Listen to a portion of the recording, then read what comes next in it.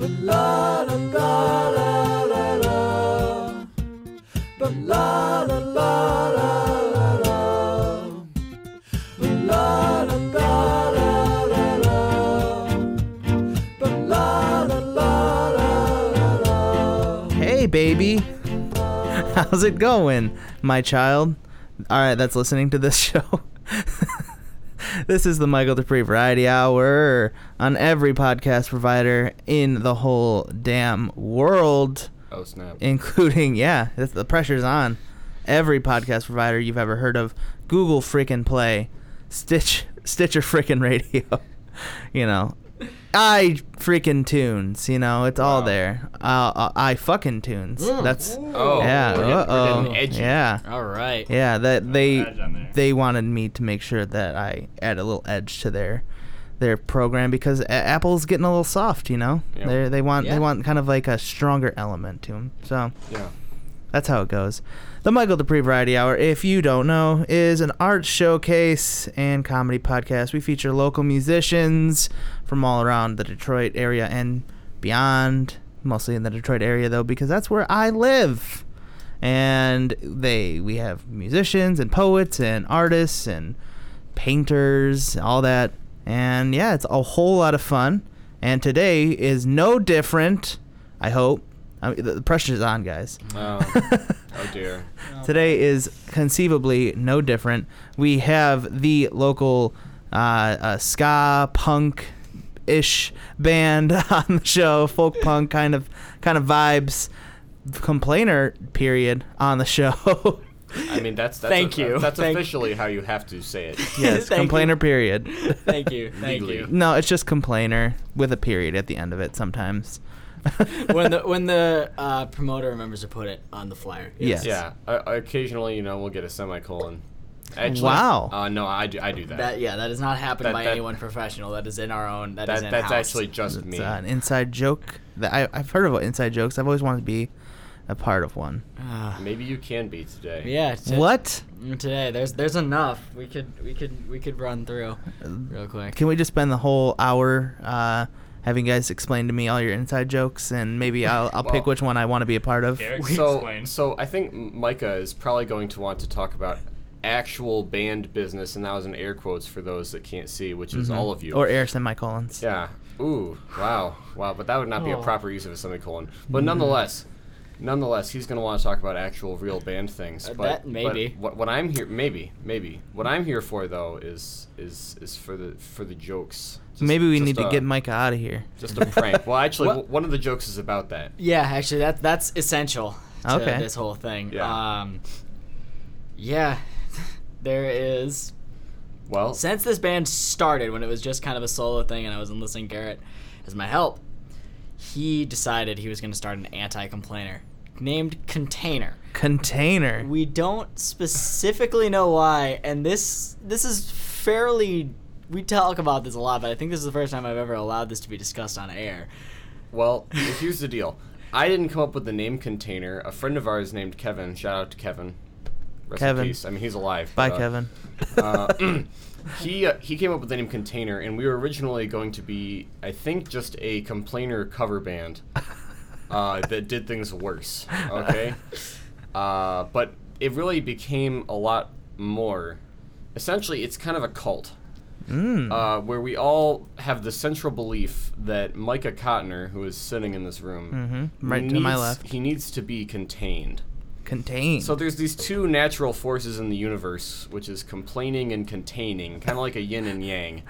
He's complaining too much, and the result of that is that he's setting off the balance. So to do that, we have to contain him, which can be whatever you would imagine it to be. Yeah. Which could be putting him in a literal box. A box of some kind. Or chest. Could be chaining him up in a basement. Okay. With no real escape. Ever. It's really in anyone. The rule is anyone can be in container except Micah. Oh. How do you feel about that, Micah? Well, I can't stop it. Yeah. You have no control over it. At this point, I just have to let it. I have to let it exist and just hope that they're disorganized enough that nothing ever comes of it. Yeah. So you will never be contained. Exactly. Exactly. The revolution is coming. So let's go around the table and introduce ourselves. Or you guys can introduce yourselves, because most of the people listening to this probably know who I am. I'm Michael Dupree. I'm 5'8", and I in the summertime I like a nice big old glass of Arnold Palmer. I'm a fan of Arnie Palmy myself. Arnie Palmy? Yeah, Arnie Palmy. That's the proper way to say it. So tell us what your name is, what you do in the band, and something you screwed up in the dryer or in the laundry once. Like you put in the laundry and you shouldn't have done it. Or something you would like to mess up in the laundry if you haven't done that before. Wow. All right. So I am the aforementioned Micah Cotner, and I've heard of you. Yeah.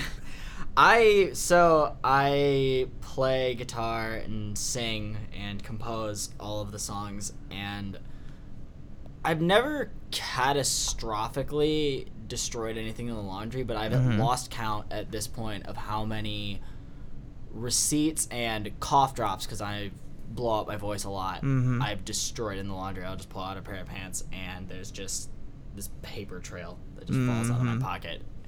So it's more of a quantity over quality thing as far as things I've destroyed in the laundry, because it's just this like it adds up. This unending paper trail. Yeah, adds up with all the cough drops.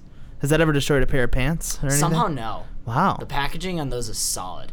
Nice. Something about it. They've never like melted through or anything. Did you ever continue to consume the cough drop after it was in the laundry? I really hope I've never been that desperate, but I can't rule it out. All right. I was sick for 2.5 months straight. That might have been it. I did some things I probably shouldn't have done to my body. Yeah, like put cough drops in laundry detergent and consume them. Yeah. I'm not ruling it out, but I hope I had the foresight not to do that. That's good. And next up we have Justin. I play drums. Drummer Justin. Yeah, and what I've messed up in the dryer is I've melted my sheets. I did that too. That was one of the first things I did at my new apartment. It's like one of the first things I did at my new house. It's not a good feeling. It sucks. And then I've also taken like 50 complainer stickers and washed those too. On purpose? On accident. Okay. Sometimes they need a good washing, though. Yep. Yeah. Gotta wash that Squeaky complainer off. clean. That way they stick right. Yeah. And last but maybe least, It's debatable. Yeah. But I am Garrett Doyle. Garrett Doyle. Yeah, I play the good old the trombone and the keyboards, and I do a little yelling occasionally when I'm over unwarranted, or is it part of the music? Both. Yeah. I'm also I tell these great jokes. Occasionally, when we're setting up, we're running into some technical difficulties, and I just take that time to say a few jokes. What's a good joke that you got? Okay, this is a classic one. You may have heard this before. And Micah, I know what you're fearing, and I'm not going to tell that one because that one's very long. But okay, hear me out. So this guy walks into a bar and says "ow." Mm-hmm. Oh. Like a literal bar. It's a lot funnier when you explain it. Like a metal bar. One could imagine this metal. This metal bar is positioned horizontally. Otherwise, it wouldn't really make a whole lot of sense. But maybe he ran into a vertical metal bar. But that's more of a pole. That's a pole, That's yeah. a pole, so it's really not a bar. What is the difference between a bar and a pole? I think it's the vertical. the orientation. Yeah, I think you're right about that. Yeah. Do you have like a non-metal pole? But then again, no, because when you like jail bars, like bars at like we call those bars, but they are vertical. They're vertical. Maybe it's about attachment to the ground, okay? Because a lot of the times jail bars are. Some of those are attached to the floor though, so. But and the ceiling. Maybe it's weight or like a width. Maybe it's because of the network of them, right? Maybe. A single bar might be called a pole, right? But if you put a network of them together, or if you put it horizontally, and then they're also within a unit. There's still a bottom. It's more of a window. There's a bottom thing that all the bars are attached to, and a top thing in order for the doors to open and close. They're never screwed to the ground. So a bar is defined by what it's around, much like us. That's a great joke, Garrett. Thank you. The moral of the story is a really great jokes. So, and have you ever messed anything up in the laundry? Well, when I was younger, much younger, I used to leave crayons in my pockets all the time. Oof, me too. Still do but it. these days, how I mess up my laundry is I put it in the dryer and I never get it out. Oh. It's not catastrophic. It's just I have wrinkled clothes all the time. Yep. And that's really the summary of my life. I have the issue where I take the clothes out of the dryer, but I used to fold them as they're coming out of the dryer. I was all nice about it, but now that I have a communal dryer, I just kind of throw them on the laundry basket and they never get folded. I've never folded my laundry. Never? Really? Never had to. Is that like a principle thing or? Laziness. Pure laziness. Mm-hmm. I do it about 25% of the time. Your shirt doesn't look too wrinkled. This hangs up. Oh, okay. That's the one thing. That's the one thing you hang up. Everything else is just wrinkled and mess. Yeah, it's great. It's pretty bad. So tell me a little bit tell me and anyone who's listening, but mostly me. Focus on me. Tell us about Complainer. What is Complainer? So Complainer is a lot of ish, like as you were trying to describe it. It's a little bit of this, a little bit of that. Yeah, I was in a ska band in high school. That ska band dissolved. I had a bunch of songs and a trombone player that I had nothing else to do with. And I sold my amp a while ago at the time, and I had an acoustic guitar. And so I started writing acoustic guitar songs after discovering that folk punk was a thing. Yep. And sort of moved on from there, and then eventually it's sort of overblown into this weird hybrid of a bunch of different musical ideas. But how did everybody come together? Mostly just meeting them through happenstance. Garrett and I went to high school together, and we met through some sort of mentoring program. We were both in the aforementioned ska band. Yep, and we formed the ska band out of that, and he's the trombone player. I had nothing better to do with. And then I met Justin in his home, or closer to his hometown. We actually live about an hour away from each other, and I was playing by myself, and he asked if I had ever wanted to make this full band. I told him I do, but I needed a drummer and I needed a bass player, and he's like, go figure. Yeah, he's like, go figure. I'm a drummer. And so we started playing together, and then our bass player, Dan, he's not here, but it was a similar situation where I just met him while performing, and he was willing to play bass, and we have a few other musicians who will occasionally fill in from time to time. Our friends in Labor Day Weekend are fantastic with that. They know all of our songs at this point. And it's sort of just that thing is just like, I'll put these songs together on my computer and then I'll just teach people it. And I have a few people, like Garrett and Justin and Dan, who will stick around consistently, but it's sort of just like throwing ideas at people and just seeing who's going to stick with me throughout this. And that's a lot of it. It's very like haphazard and a little sloppy, but it's a lot of fun, and it's really, really weird and hard to explain. Where are you guys all from? So, Garrett and I are from Ypsilanti. Okay. Ypsilanti. But don't actually say Ypsilanti. Yeah, that That's is not extremely correct. Ypsilanti. It's Ypsilanti. It is Ypsilanti. Ypsil. Yeah. then- Justin? And then I am from Royal Oak. Royal Oak. Ooh, baby. I was just out there last night. Yeah, I seen Princess Mononoke at the main art. Oh, that's hype. That was cool. Yeah. Nice. Yeah. Do you like Royal Oak? Yeah, I love it. Yeah. I don't have to drive anywhere. Yeah. it's there's a lot of stuff just walking around. So, how did you guys meet then? If you're from Ypsilanti and you're from Royal Oak. I was playing another show with my other band, and then I don't know, I just watched him play, and then I loved it so much I started talking to him right after he started playing. You're like, yeah, I'm Offered him some gonna drinks, be a but then part he of had that. to drive. So he said no. So when where does the name Complainer come from? Oh. Well, Funny story. Here's the deal. Back in the day, I around the time we were forming the band, if you it just we didn't. I mean, as it came about here, my Twitter name was Complainer because, well, let's be honest, it's what I do best, and it's what I'm about to do, frankly. Then Micah, as we're forming this thing, he's like, first we called it the Garrett Doyle Experience. That was our first show. God. We were the Garrett Doyle Experience, and it reflected that. It was, but So it kind of does. but Micah was like, we should have a real name, and I was like, yeah, I don't really do much in the band, frankly. I mean, in terms of like actual effort. So it really shouldn't reflect my name at all. But so Micah was like, your Twitter name's Complainer. That'd make a great name because we do a lot of that. And I was like, yeah. And then he was like, okay, well, that can't be your Twitter name anymore. Which may have a little bit to do with where Container came from oh, and God. the ethos. Yeah. So I think I did bring it upon myself. I think Complainer. retroactively, I like to pretend that I'm angry at him about this. I don't really care because I change Twitter names every 2 weeks. But, it's... I like to imagine that I was angry. I don't remember anymore. Mm-hmm. Not even for a second. You said, yeah, that makes sense. Yeah.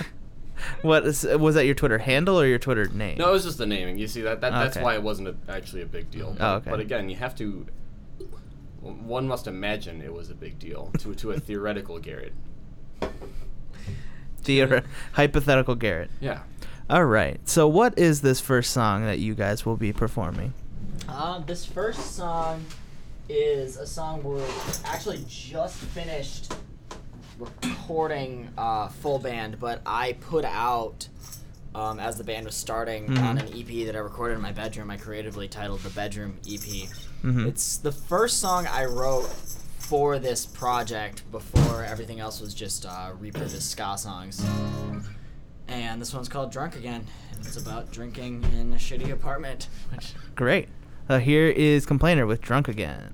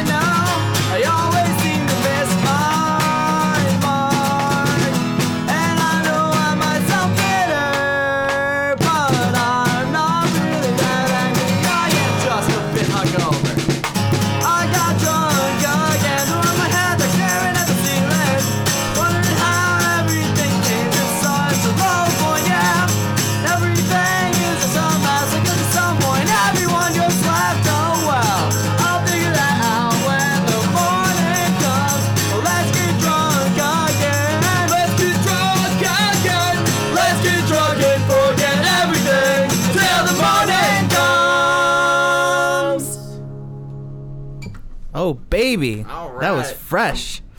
That was fresh and beautiful. Thank you guys for showing me that. Of course. Yeah, Thank you for giving that to me. Usually I'm not playing kazoo, but Yeah, that's trombone's another very thing. loud. You did a very good job with the kazoo. Oh, thank you. I'm basically an expert at this. What point. is the kazoo but a tiny plastic trombone? Exactly, yeah. Well, in terms of attitude, yes.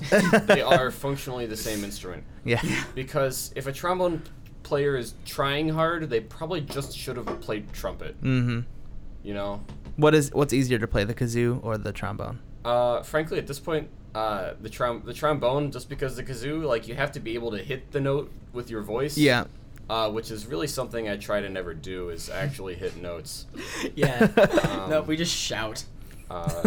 So the trombone's a little bit easier in that regard. Mm-hmm. Beautiful. So how does the songwriting process typically go for you guys? I'll get really sad about something, and Mhm. then I'll write some thoughts about it, and then I'll forget about it for a while. Yeah.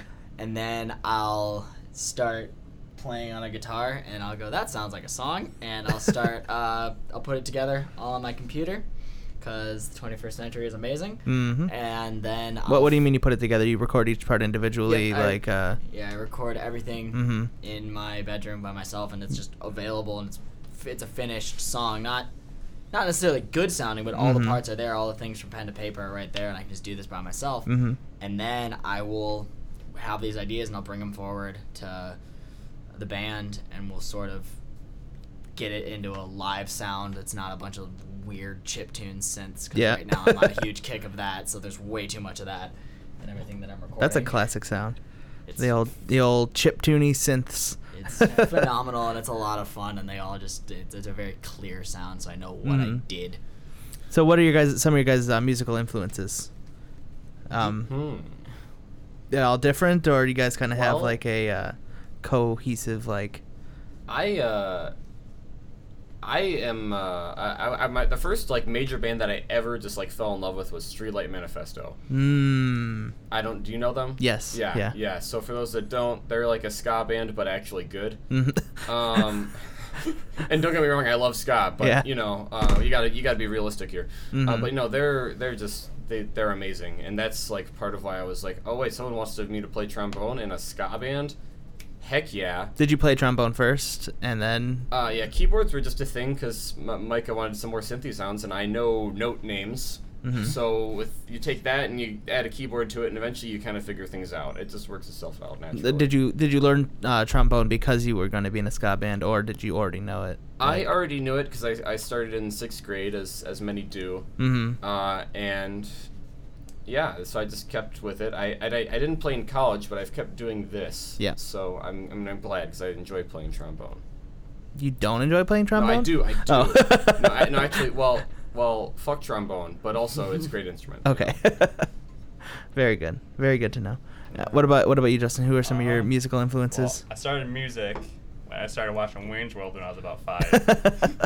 And then I started imitating Dana Carvey's drum solo with excellent hands. Yep. And then I got my first drum set when I was like 6. And then the rest is history. Yeah. What are some musicians that you maybe not emulate but draw inspiration from? I like the Lawrence Arms. The what? The Lawrence Arms. They're kind of like they're from Chicago, based, kind of like Alkaline Trio. Ooh, Alkaline Trio is very good. Brendan Kelly has a few other projects. They're all pretty great. Heck yeah, baby. Yeah. And Micah?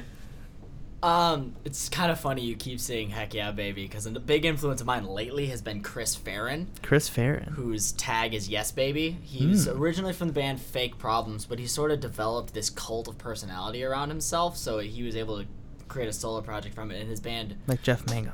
A little bit, actually. Him and his best friend, Jeff Rosenstock, who is another massive influence of mine, and I'll touch on him in a second, they formed Antarctica Vespucci, and the songs are also very weird, self-deprecating, fuzzy, odd pop songs with a lot of like synthesizers and weird instruments and blips coming in and out, and like there's a through line, but there's no like star of it except for just the person himself, and then just the songwriting, and there's a lot more focus on that than like guitar solos or something like that. And then Jeff Rosenstock is kind of the reason I do this. His band bombed the music industry. That's illegal. Bombing things? Yeah. Yeah, I think it's a That's metaphor. very punk. Yes, they bomb the music industry is one of the most. It is about as punk as a white dude can be.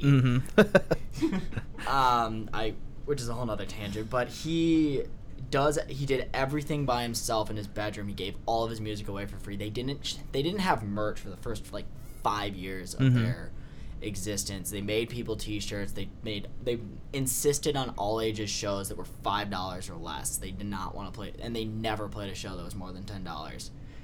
And their songs are phenomenal, and they're weird, and they're all over the place. And Jeff Rosenstock is a genius. He's doing solo stuff now, and each record he's put out is phenomenal and kind of life-changing. And I started doing complainer stuff and wanting to do non-metal, because I did that for a couple of years after I read a Noisy article detailing bomb music industry's double breakup shows, and the only reason they did double breakup shows is that the first breakup show sold out in an hour and a half, so they had to book a second night. They're like, well, we're trying to break up, but if you guys want to keep listening to us. Yeah, that was a whole thing that really messed him up, and I identify with that a lot as well, where it's just like it was kind of a self-imposed failure, but then like the just constant small reminders that things almost work out. And in his case, it was the band was like, yeah, we got to end this. It's just not working out anymore.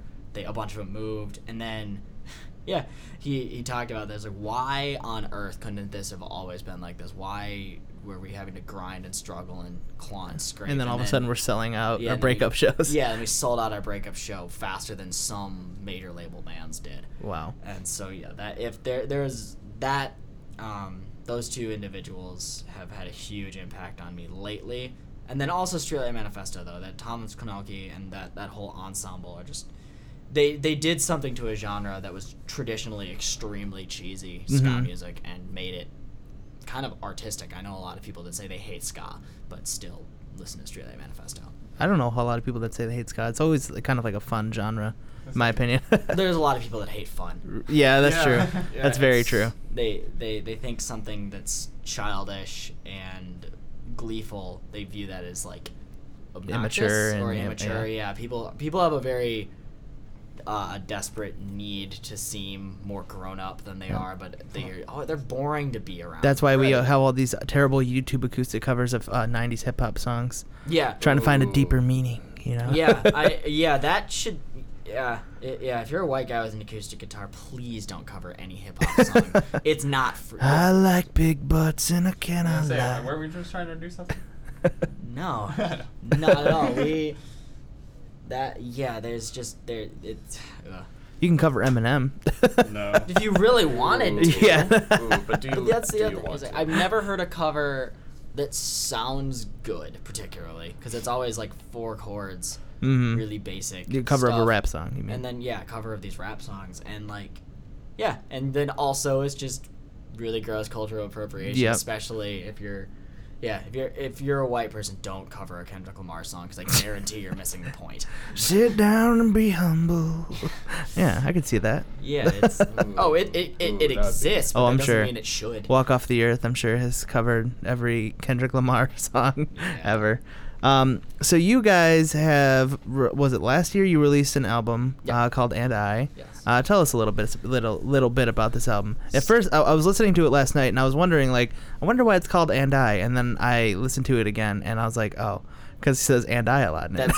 Okay, so, I don't know how this didn't make it in the liner notes. I sent my friend Mackenzie from Denver. He's in a band called Finding Common Ground. They're phenomenal. You should go look them up. But I just sent him some demos for just some input and see what he thought. And he gave me some notes, and then he goes, I enjoy these, but you might as well just name the record And I. And so I did. Oh, so that wasn't like you weren't going into it using that as kind of like a theme. Yeah, it's just you say it a lot. I said it a lot, and then so I made sure when I actually tracked it to make sure that it happened early on in a lot of the songs. Yeah. That's the first 2 words of the record are And I. Yeah. And that was on purpose. I could have changed it, or... And a couple other songs, they feature you saying And I a whole lot, too. It's all of them, at some point. They do, okay. And I. Okay. Which has made writing this new record interesting, because now I have to make sure I don't do that. You're like, then at this point it gets lazy. You do it once and it's kind of a fun gimmick. And then I forget what song it is. You go And You, and I'm like, ooh, there's the kind of turning it back on you. Yeah. So anyway, tell me a little bit about the kind of the inception of this album and what you feel like it is about thematically. Thematically, a lot of it ended up being about just sort of growing a little bit older. Going into adulthood, kicking and screaming a little bit. That's why you have the balloons and the brightness, but then there's also a bottle of whiskey and beer. Yeah. And did you get those? How did you get those balloons made that are on the album art? I found them online. And really? The internet is amazing. There's just an ampersand balloon. Yep, ampersand balloon. That I bought 2 because they're didn't so believe rare. it. Yeah, It's so rare. Or just it was so hard to find. I was like, this is perfect. I need a few of these. Yeah.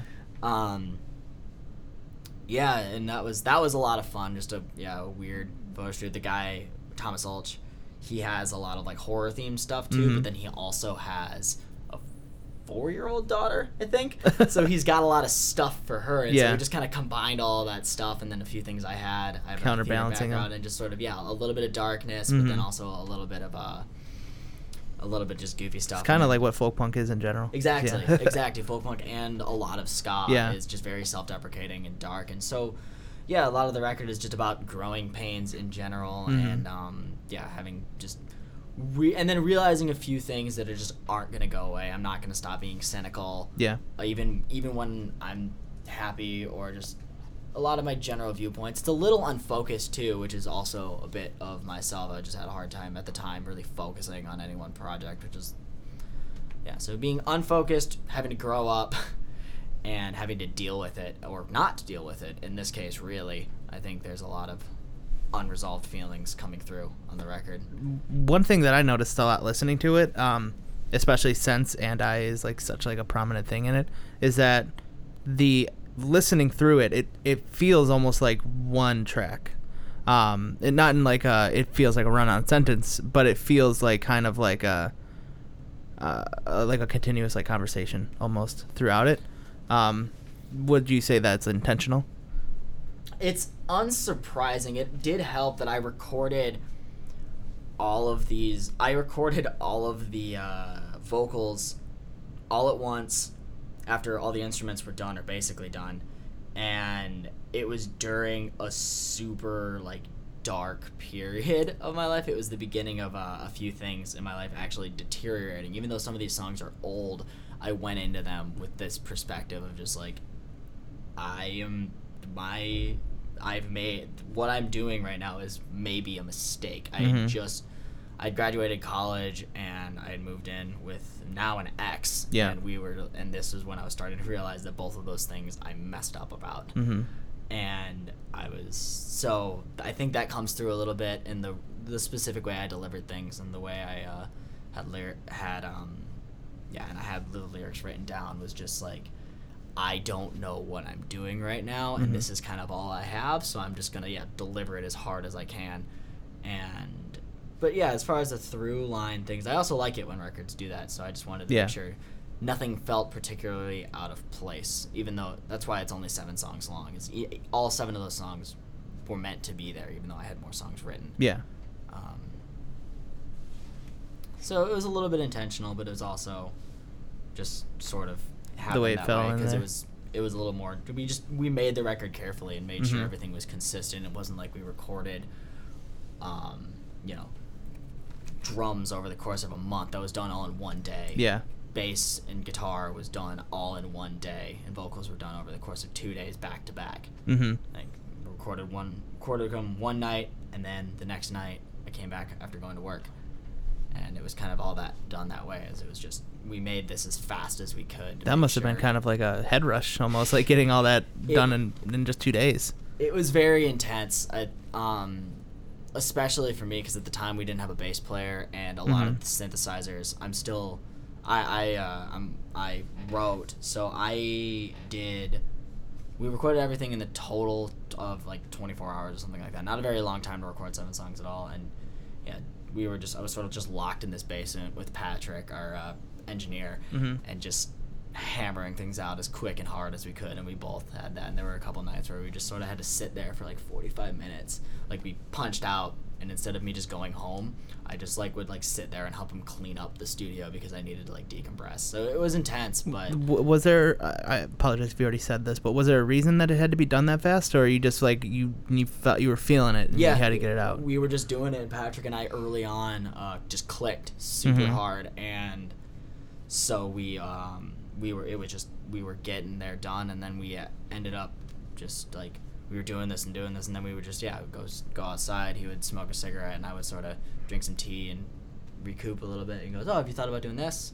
I have actually. There's a lot of Hammond organ on the record, and that was basically happenstance. I didn't know at the time whether or not I wanted any, and he goes, "Let me show you something, I think." Either way, he just brought up the fact that he had this organ, and he thought it'd be cool if it was on there, and now I can't imagine hearing the record without it.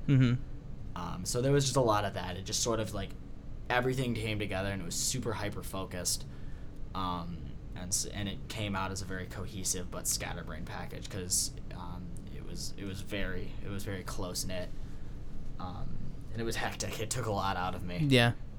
It took a while to recoup from that. About a whole summer. Oh, boy. I did it in June, and I was working full-time as well, so I would get off work, go to the studio, get off work, and we play, and it was nothing but that. I would just be recovering from recording or recording, basically. So what is next for Complainer? You said you're recording another album? So we just finished recording Drunk Again and then one other song off the Bedroom EP, and I've got a few releases in the works that I can't talk about yet because they involve they involve some other entities, but I'm really excited about that. We're Katy Perry? more charity organizations, but the people. Katy Perry? I was hoping for Katy Perry. We had to settle for a little bit less, but I think you'll like what you find. I have no idea what he's talking about. He has to say that. But we've got at the end of the summer in August, we're going on a tour that has yet to be announced, but we'll be out of state a little bit more, and then we've got June 16th, we're in Flint for Vehicle City Fest on Friday. We're playing at Tenacity Brewing at about 8 o'clock, but you should stay for the whole night because it's... What day is that? Friday. This upcoming Friday? Friday, June 16th. So, okay. Well, the episode will have not aired yet. Not yet? Sorry. Okay, yeah, so we'll have just finished playing. This episode's on June 26th. All right. So... in that case, I should have said that before. It's all right. July 6th, we are at the Sanctuary with our really good friends in Ponte Via Skull, and then Rent Strike and Cousin Boneless are coming from out of state. And then we will also have a show. We'll have a couple Ypsilanti house shows in that time period, and then by this time, the festival in Ann Arbor called Rockamora, we're also now a part of. It's a big co-op festival at the Nakamura Co-op, and the compilation, and then just keep an eye out for a few charity compilations. That's what we're doing a lot of right now. I'm big on that, and we have these songs, so we're going to be donating around to that. So I guess mainly because a lot of this is out of my control, you'll have to just look up Complainer Sucks for everything. Okay. SUX on Facebook, SUCKS on the other two that allow that. Because apparently sucks is a swear word, so you can't have that on a Facebook URL. So you'll have to keep an eye out on Facebook, but we're playing we're basically playing shows, heading out of state a little bit, and whenever I have downtime, I'm working on a new record. Cool. All right, and so what is this next song that you guys are going to be playing? This next song is off of that new record. It is called It's Going to Be a Long Walk Home. It's a little bit more about the growing pains thing. It's about just cutting shitty people out of your life, which is a weird thing to do when you've grown up with them. Yep.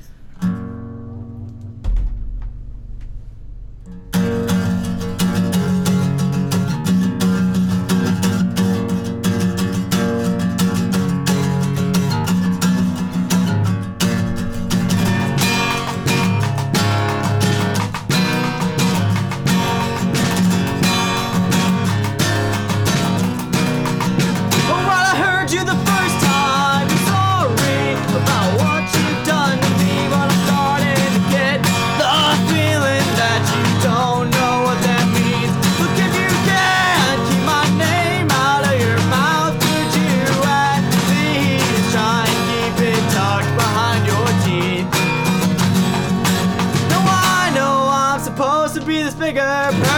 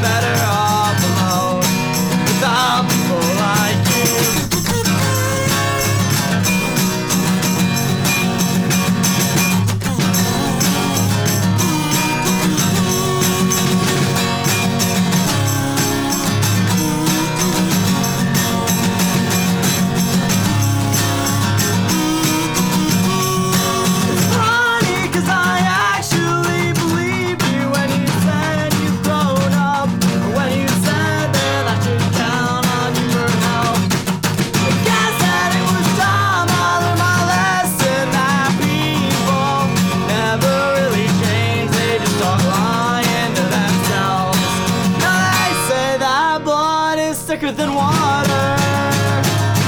But at this point, I don't really care. Now this might be a bad idea, but I think it's time I let you go. You let me down for the last time, and I've realized that I am just better off alone without people like you. You might say I'm getting up. Really, I'm just done demanding answers. And I wish that I wasn't so hung up on this, but at this point you left me with nothing else.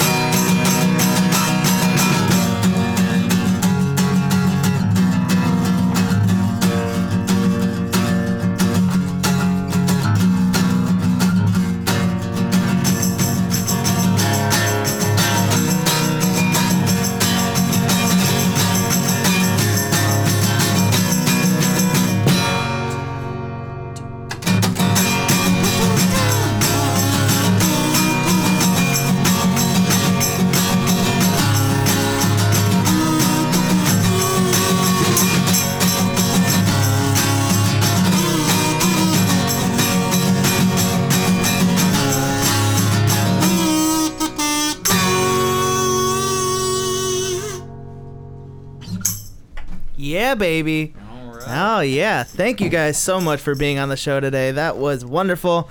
You are excellent babies. All right. Well, I know I started on the wrong octave at least 3 times, That's okay. Yeah. That's great. but, I appreciate it. Well, I appreciate your honesty. You are no longer ever welcome on the show again, Garrett. Good. Well, thank you guys again for being on the show. Make sure you guys follow Complainer on all their social media. Complainer Sucks, Twitter and Instagram, Facebook, with an X on the Facebook one.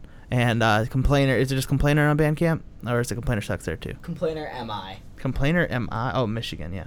Yeah, I see it's right What's here. it MI stand for? I wonder. And yeah, thank you guys again. Yeah, of You have course. a Thanks for wonderful having me. have a wonderful Saturday. Oh yeah. Don't sweat too much. Air conditioning went out in my car, so Oh no. yeah. I'm a Oh, God. sad boy. I don't even have air conditioning. So. Yeah. Well, I mean, in my car I do, but not in my apartment. Well, Well, no, there's a unit. It works sometimes. it depends. I think my house is like 65. We You know- will you be know what? back after this brief break.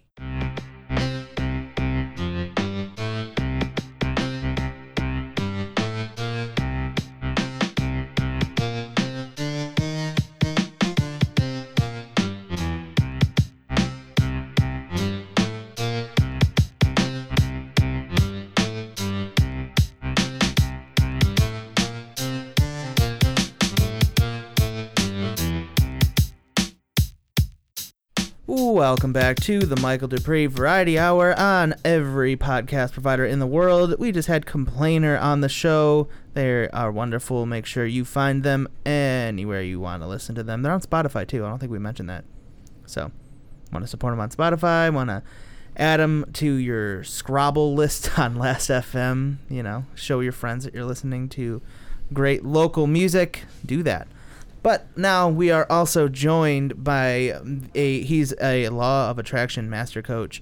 He is a motivational entrepreneur. His name is Jordan Rafaelo. Rafaelo, yes. Thanks, Mike. I'm glad to be here. Yes, you're very large in a you're not too much bigger than me physically, but you have a large presence about you. I get that a lot. People say that I appear larger in person than in my photos, but maybe it's my aura. Yeah, it might be your aura. Maybe we can work on your aura, getting a little bit bigger too. What are you seeing with my aura? I'm seeing what I'm actually feeling more than seeing is something beautiful. Oh, really? I'm really enjoying your presence. Yeah. Awesome. So you feel good. Good. Okay. So I'm not. I don't have like a bad aura. No, I love your aura. In fact, can we do something? Well, yeah, let's do something. What did you have in mind? This is a hand hug. I want to hand hug you. A hand hug. Yeah, like this. Oh. Kind of just. Our hands are both outstretched and just cupped in each other's. Yeah, this is very nice. It's a hand hug, yeah. Feels good. Yeah, I can feel your aura, I think. There you go. That's what I wanted to do. It feels like lemons. Yeah. Yeah. It's refreshing is what you're saying. Yes. It's very, very refreshing. So you're a former pro athlete. You used to be a badminton star. Badminton player, knocking around shuttlecocks. Was that the word? That's birdie is what some people call it. I think that's probably a more appropriate way of putting it. It's more exciting. Yeah. That's for sure. Shuttlecock? Yeah. Definitely sounds more technical. Very. Yeah, well.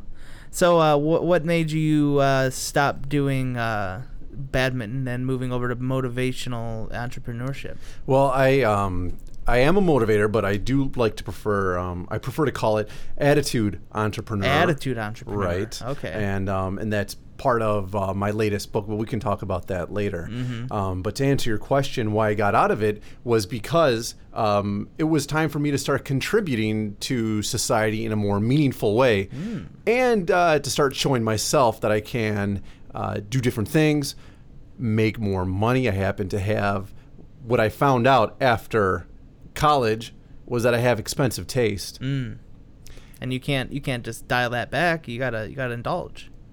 You gotta do what makes you happy. Yes. You gotta do what is interesting to you. Mm-hmm. So that being an attitude entrepreneur paid the bills. Eventually, that really hit off. But in the time between school and where I am today, I did have to try out many different jobs to explore where my talents were. I went to school for furniture design. I was lucky enough to spend a few beautiful years in Florence, Italy, studying that there. Realized after my parents spent a lot of money for that while I was decent at it, it wasn't for me. I traveled around a little bit. I worked at a quinoa farm in Peru. Ooh, a quinoa farm. Yes. How'd you land that gig?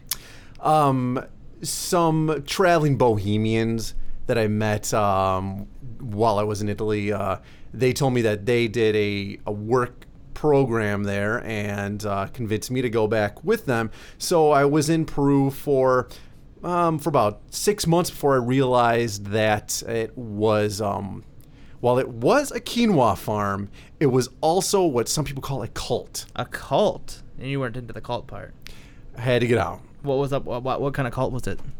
A religious cult. Oh, okay. It was a religious cult, and I don't want to use the organization's leader's name here, but use a fake name. We'll just call him the ringleader of that group. Okay. No harm came to me while I was there. Okay. No harm came to the people I loved.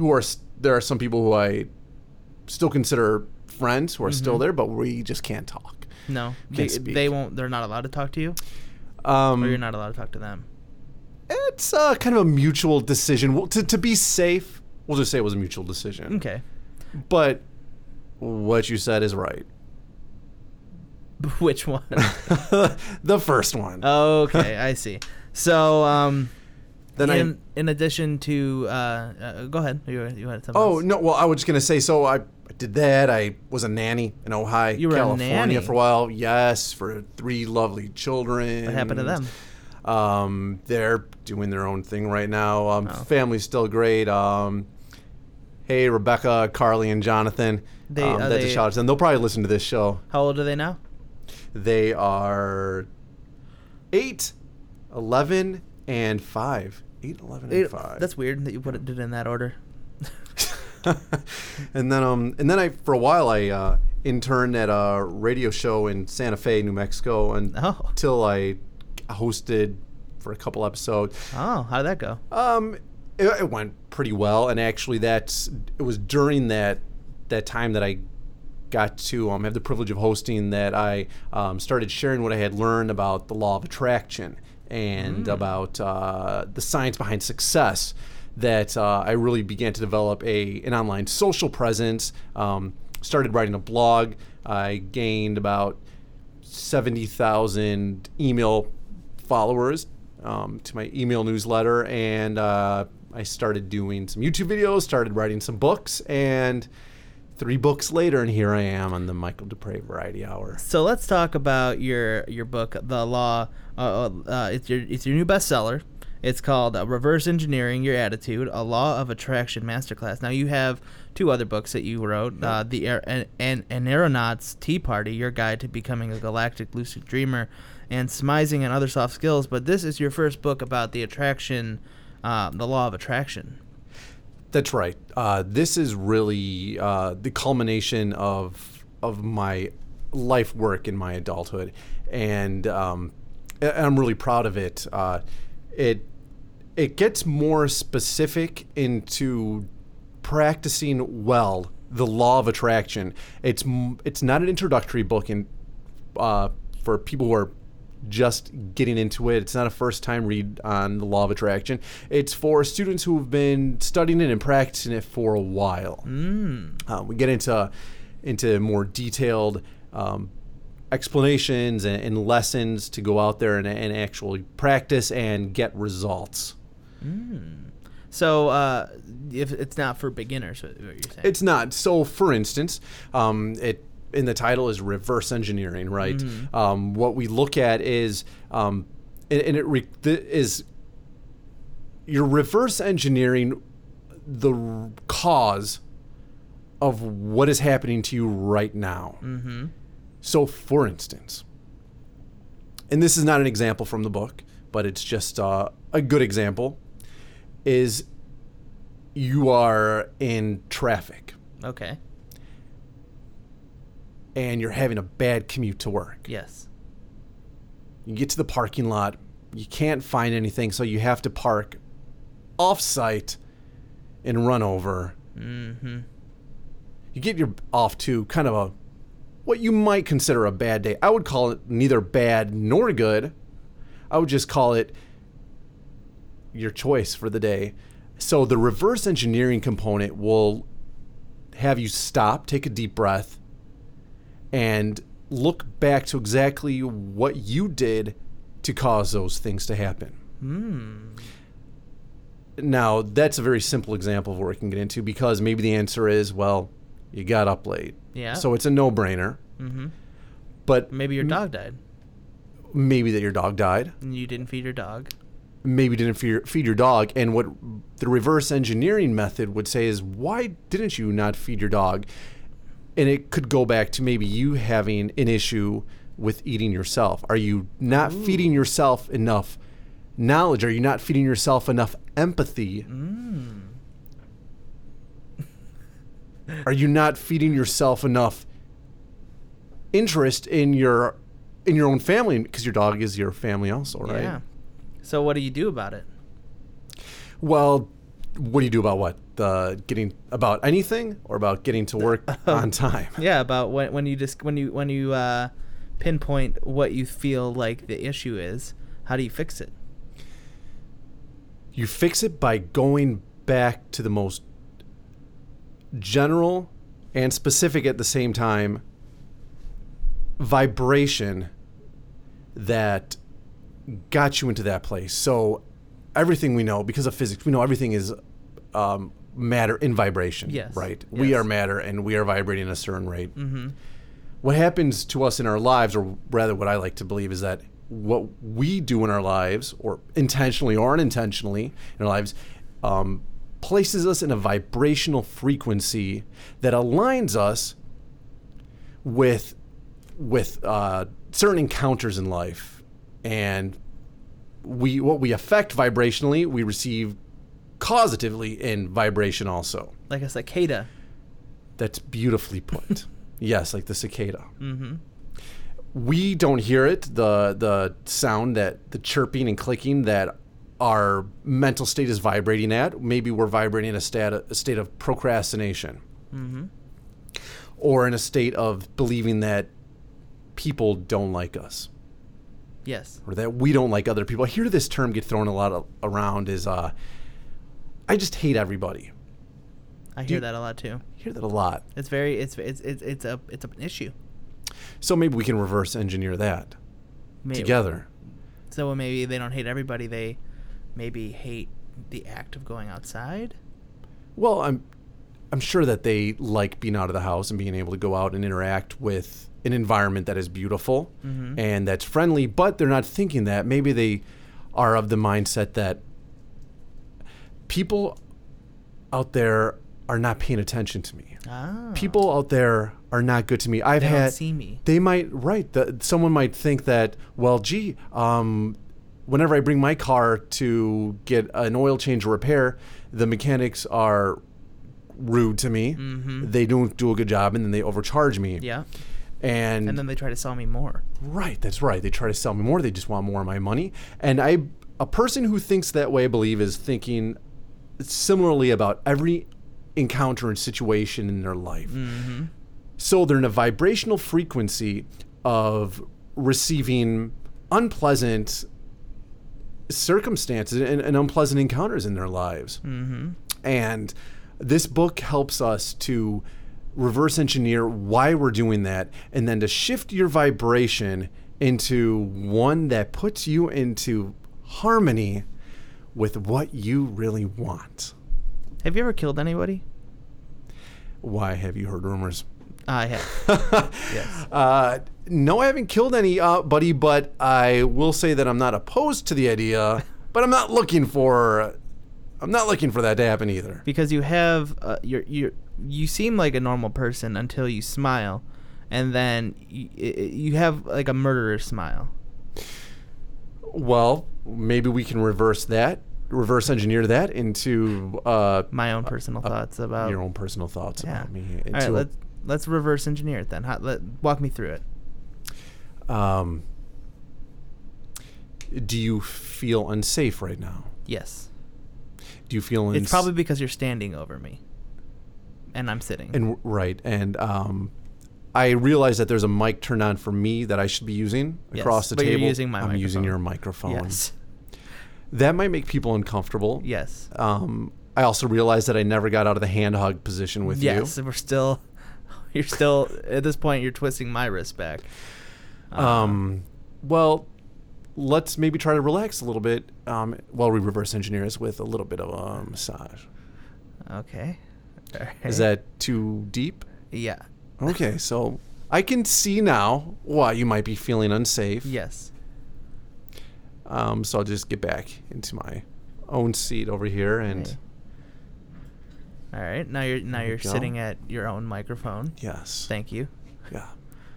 And so help me. Yeah. So what is it about me that made me feel that you were a murderer? Well, that's for you to know. I have to self-reflect that? That is definitely for you to self-reflect, but you're also bringing it upon yourself. You put it out there vibrationally for you to feel unsafe. Mm-hmm. You put it out there vibrationally for someone to stand over you. Did I? And, well, it happened, so you're the creator of your own reality, just like I am, and we both somehow were drawn together by the universe for that exact event to happen. So in your opinion, no one is responsible for their own actions, but I'm responsible for everyone else's actions? Well, you're responsible for your own action, and everyone's responsible for their own actions and what happens to them. So, But you said that I was putting out vibrations for you to stand over me. Well, you were putting out vibrations to attract someone to stand over you, and I must have been putting out vibrations to be really close to somebody today. Mm-hmm. Maybe I needed to feel better about myself, and so because we're in a vibrational frequency to harmonize the getting of our wants, ta-da! Can you consciously control your vibrations, or is it just part of your personality? You can. Because I wasn't consciously putting out vibrations to have you stand up. Well, of course not. And you just said something interesting. Or is it part of your personality? That's actually something that one of the chapters of the book talks about. Is it hard? Are we hardwired or programmed? And we're not hardwired for anything. We are programmed, though. I mean, I guess we are hardwired because of genetics, but our personalities, which is partially genetic, there is evidence that does say that, and there's good research on it. But a lot of this is programming, and you have programmed yourself to put yourself in today into a state of discomfort or fear, and to maybe feel inferior to somebody. And we were vibrational matches today. So that's cool. Matches? It didn't feel like a match. It felt like repelling. Well, the gentle but obvious shoving that you were doing to me, that did feel repellent. So that's true. It seems as though I don't have control over the vibrations that you perceive. So, like, how do I control those, and how do I identify those? Well, meditation is a great place to start because it's in two places in our lives where we stop that momentum from happening. It's meditation and sleeping. Meditation and sleeping. You got it. Yeah, I see you've been reading the book. Yes, it's a good read. Now, we do also know that that momentum doesn't go away; it just stops. So during those times, especially during meditation, that momentum will stop, but it can also pick back up. So that's also the time to acquire new momentum. Okay, and to reprogram yourself to encounter more situations that feel good to you, rather than unconsciously coming across situations where you feel inferior, have someone breathing down your neck, and unsafe. Right. So, you also, speaking of sleeping, you are also I always forget how to pronounce it, a neuronaut. A neuronaut, man. This is something that you can learn to do. An oneironaut practices oneironautics, which is the art of lucid dreaming. Ooh. Which is another time where you can, in your sleep, control your thoughts, reset unwanted patterns, initiate and nurture wanted patterns, and have fun. Because what everything boils down to is we just want to have fun. So I have a recurring dream, Tell me about it. recurring lucid dream. And it's always different, but it's always the same kind of theme, where I am on stage and I don't know the words to a play that I'm in. Interesting. And I have to make it up, or I have to read the script in my hand. Now, So what is that about? Are you aware that you're dreaming when that happens? No. So this is awesome, because now you have a springboard from which you can actually have a lucid dream. Ooh. So just by having this conversation and by thinking about lucid dreaming will help get you into a state of lucidity, and so will recurring dreams. Because now that we've identified that you tend to have this dream often, you can introduce the opportunity for lucidity. So maybe tonight, before you go to bed, you can think to yourself, I am at ease with the idea of becoming lucid if I have a dream where I'm on stage and forget the words, forget my lines. Because I want to explore what happens, and I think it will be fun and interesting, and I'll feel safe. I think becoming lucid in that dream would be very interesting to me tonight. So when you're lucid dreaming, are you aware that you're sleeping? You are aware that you're sleeping. You're aware that you're in a state of dream. Ooh. Yeah, you do. And then you can begin to influence the story, and you can have fun. A lot of people choose to have adult fun. Sex. They like sex. Yes. Yeah. Can I say fucking? You can say well, yeah, I guess so. Yes, you can. Right. Are you allowed to, or your agent's gonna get mad? No, I can say what I want mostly. I'll find out later. We'll cross that bridge when we get to it. Got it. But you can also do other things. The Buddhists practice a method of lucid dreaming where they do yoga and meditate within their lucid dream. Oh, that's boring as fuck.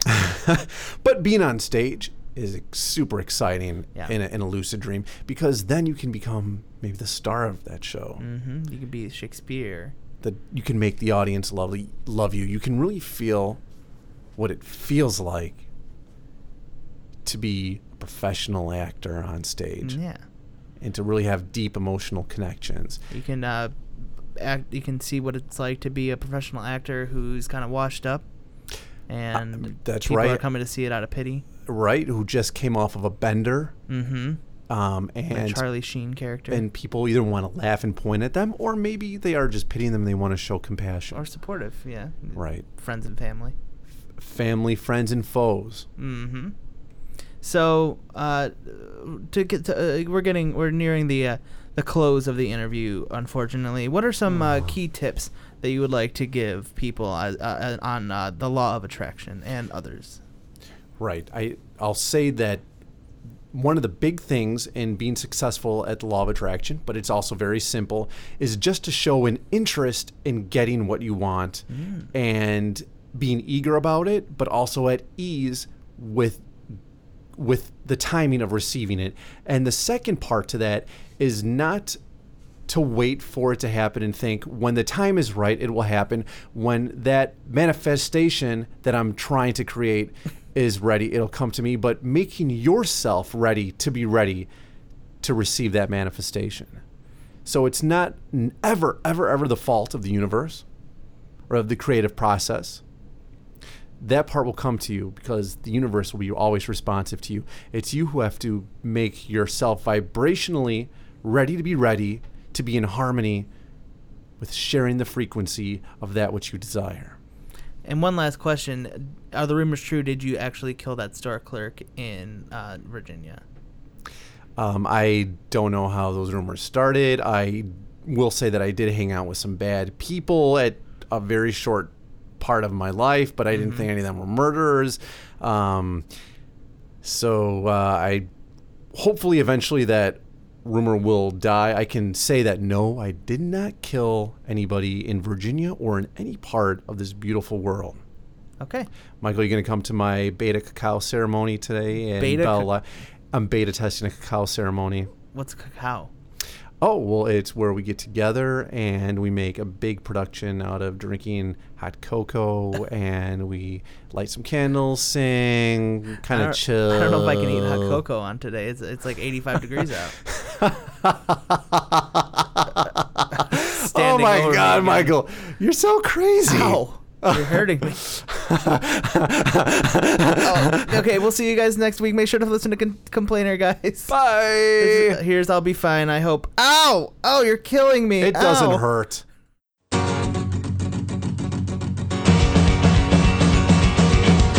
I know having regrets is just a part of growing up, but I could do without them being the only thing in my head.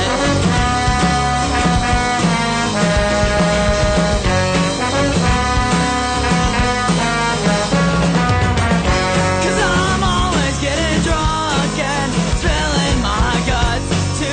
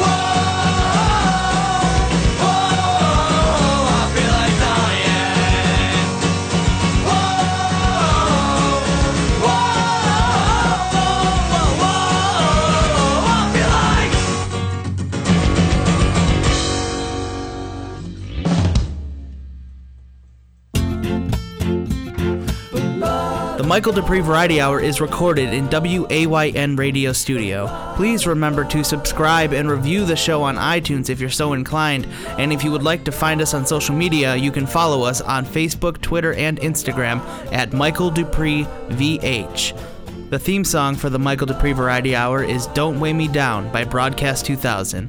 Thank you so much for listening. See you next week.